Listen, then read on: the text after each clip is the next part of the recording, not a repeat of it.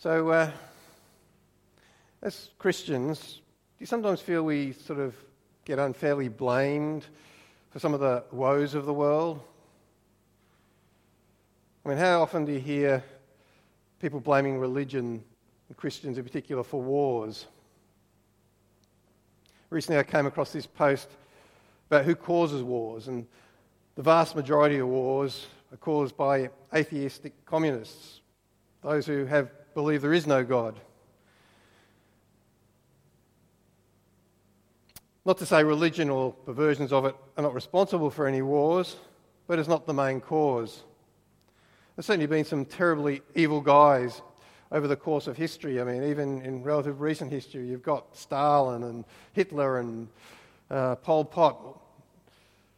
And even today, we've got some despots like Kim Jong-un in North Korea and Bashar al-Assad from Syria, just to name a couple. And you don't have to be a political leader either to have been evil. I mean, you've got serial killers like Ivan Milat and Ted Bundy and Marianne Cotton, all killed and destroyed many lives. And the Bible, we've got a lot of good people in the Bible, but there's some pretty bad characters in the Bible. I mean, some are really bad. I mean, who do you reckon is the worst in the Bible? I mean, come on. Any ideas? Who, in your opinion? Any thoughts? No? Pharaoh, yeah. Pharaoh's a good one. Herod, yeah, I got him on my list. Got Haman, who conspired to plot to wipe out the Jews. Got Jezebel. You know you're evil if you've got a World War II missile named after you. Got Cain, the first murderer. And of course Judas, who betrayed Jesus. Today's reading, though, is from a guy who reckons he is the worst. He is the guy. The Apostle Paul, previously known as Saul, is writing to his protege Timothy in the city of Ephesus. And Timothy, he thinks, is perhaps a little bit reluctant to hang on. He feels like he's a bit incapable, unworthy of the task at hand. So Paul writes to Timothy to reassure him, look, if anyone's unworthy, it's me. I'm the bad guy, and if God can use me, he can use you. So we come to our reading from, we're working through Timothy, 1 Timothy, chapter 1, verses 12 to 17. I thank Christ, Jesus our Lord, who has given me strength, that he considers me trustworthy, appointing me to his service, even though I was once a blasphemer and a persecutor and a violent man. I was shown mercy because I acted in ignorance and unbelief. The grace of our Lord was poured out on me abundantly, along with the faith and love that are in Christ Jesus. Here is a trustworthy saying that deserves full acceptance. Christ Jesus came into the world to save sinners, of whom I am the worst. But for that very reason I was shown mercy, so that in me, the worst of sinners, Christ Jesus might display his immense patience as an example to those who would believe in him and receive eternal life. Now to the King eternal, immortal, invisible, the only God, be honour and glory forever and ever. Amen.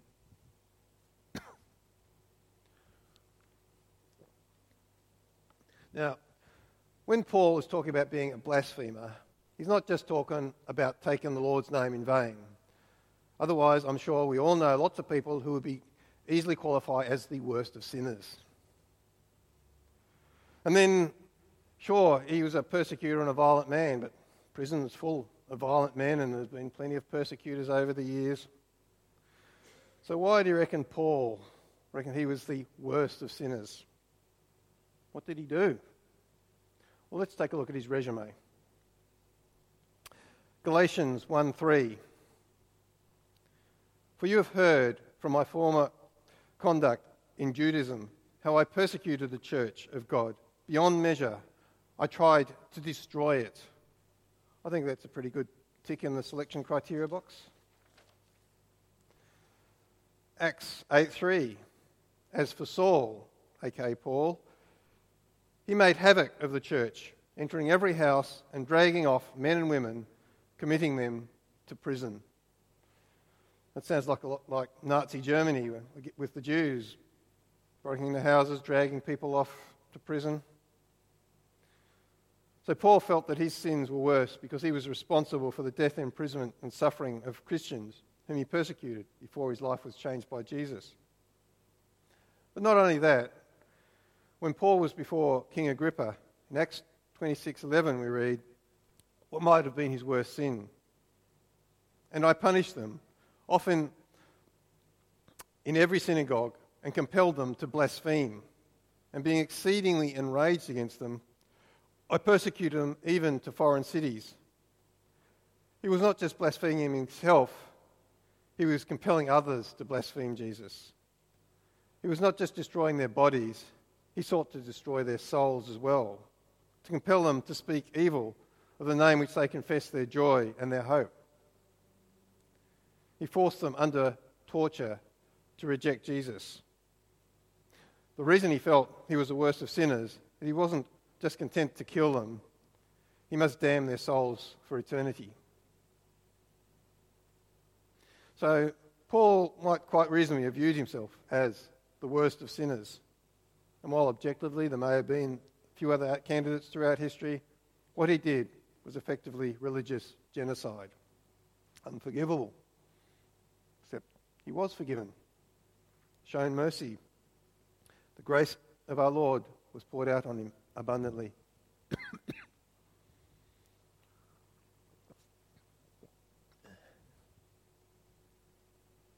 And if he could be forgiven such an unforgivable sin, it's an example that anyone can be forgiven and receive eternal life through Jesus. Verse 16, but for that very reason I was shown mercy, so that in me, the worst of sinners, Christ Jesus might display his immense patience as an example for those who would believe in him and receive eternal life. Now, if Paul was indeed the worst of sinners, logically none of us is the worst of sinners. And so we could conclude that nothing we have done is as bad as Paul did. And if Paul can have eternal life, however bad we may have been, we can have eternal life too. In fact, anyone can. But not everyone does, of course. There's a condition.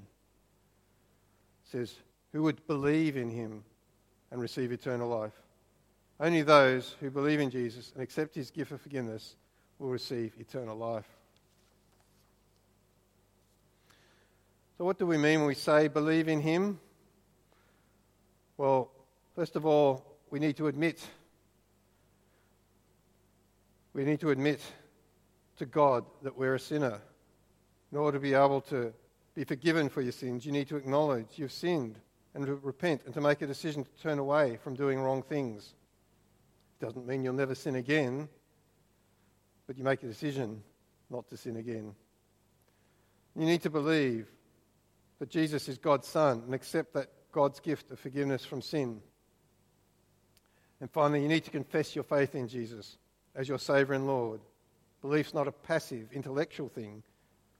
It's living your life in response to that belief. The first step is publicly confessing your faith.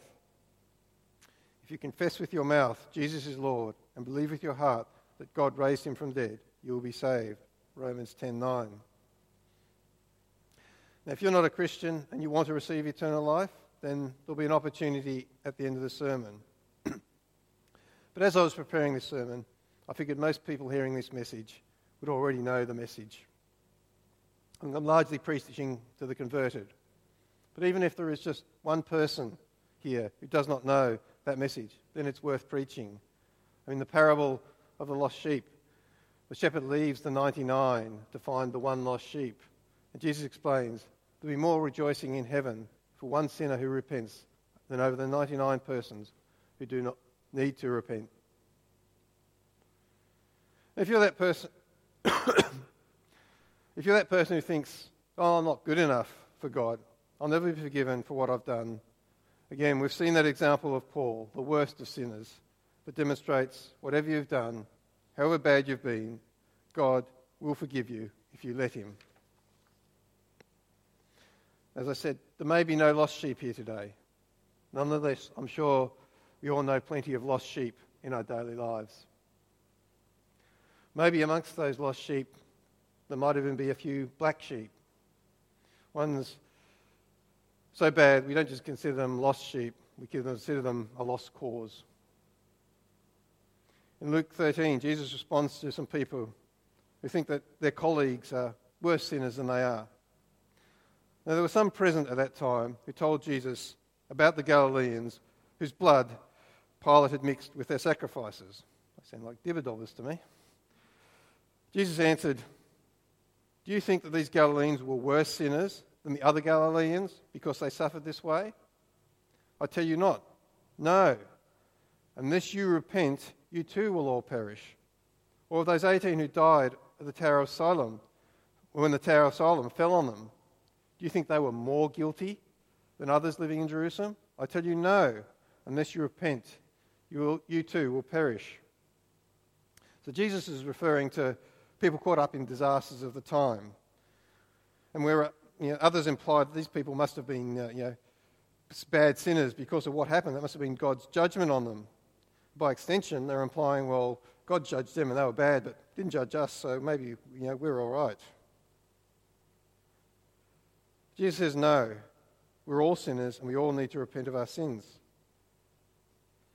So who maybe are those in your lives that you may have thought of as worse sinners? People you may have prejudged, maybe subconsciously, that they're never going to be saved. Or if something bad happens to them, oh dear, that's God's judgment. They deserved it. Put them into too hard basket for salvation. Paul reminds us that no one has sinned so bad they can't be saved. No one will be denied the grace and love that is Jesus Christ for anyone who believes in him. As Paul said in verse 15, here is a trustworthy saying. When he's saying here is a trustworthy saying, he's saying this is very important what I'm about to say. Underline it, highlight it in your Bible. Christ Jesus came into this world to save sinners. That's why Jesus came, to save us from our sin.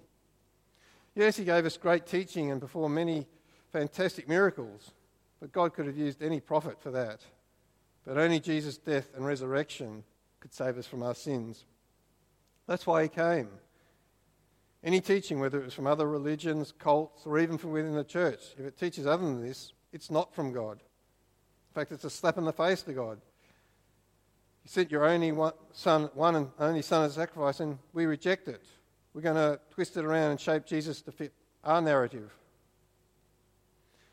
Jesus came to save sinners, and logically, the worst sinners are the ones most in need of saving. Or as Jesus put it, it's not the healthy who need the doctor, but the sick. I've come to call the righteous. I have not come to call the righteous, but sinners. So if indeed these people are worse sinners, God is there for them, and so should we. We're not called to judge them, just to love them. So what do you think loving such people looks like? We're all sinners. We've all seen that God can deal with our sin, even for the worst of us. So what can we do?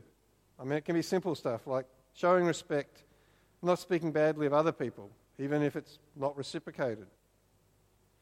There's opportunities to serve, and again, there may be no reciprocation, but we can show God's love. We do need to take care not to condone or encourage or even get caught up in sinful actions. There can be pressure sometimes subtle, sometimes not so, to conform to the ways of the world. Identifying sin and steering clear of it is discernment. That is different from judging people. In the end, it is God who judges both us and them. The only person whose sins we need to be concerned with is our own. If we compare ourselves to God's standards, we are all the worst of sinners. It is sin that separates us from God and eternal life. It doesn't matter how big or small the sin, any sin separates us from God. And while we've maybe been emphasising that no sin is too big for God to deal with it, on the other hand of the scale is any thoughts we might have that our sins are too small for God to care. That, in the balance of good and evil, we've sort of, we're not doing too badly.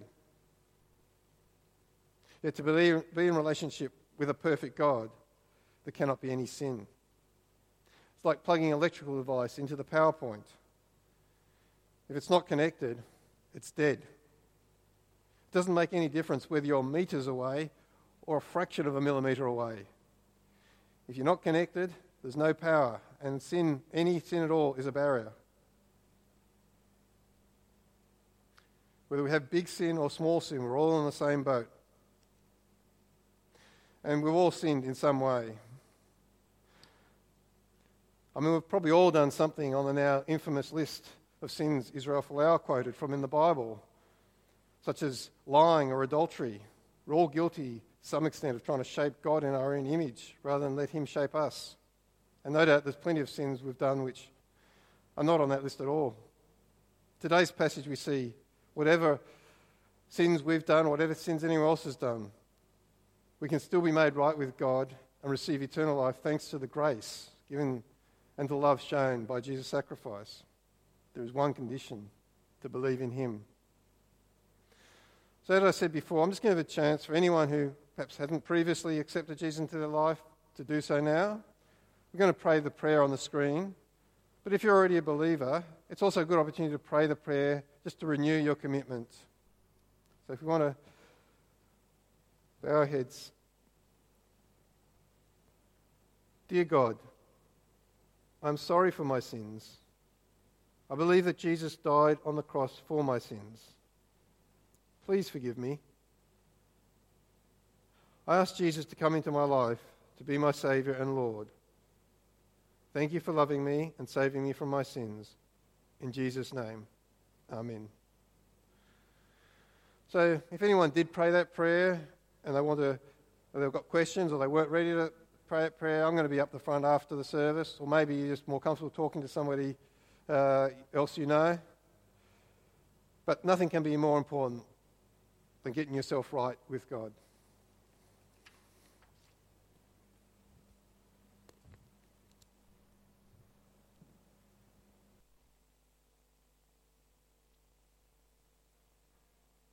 For our last song.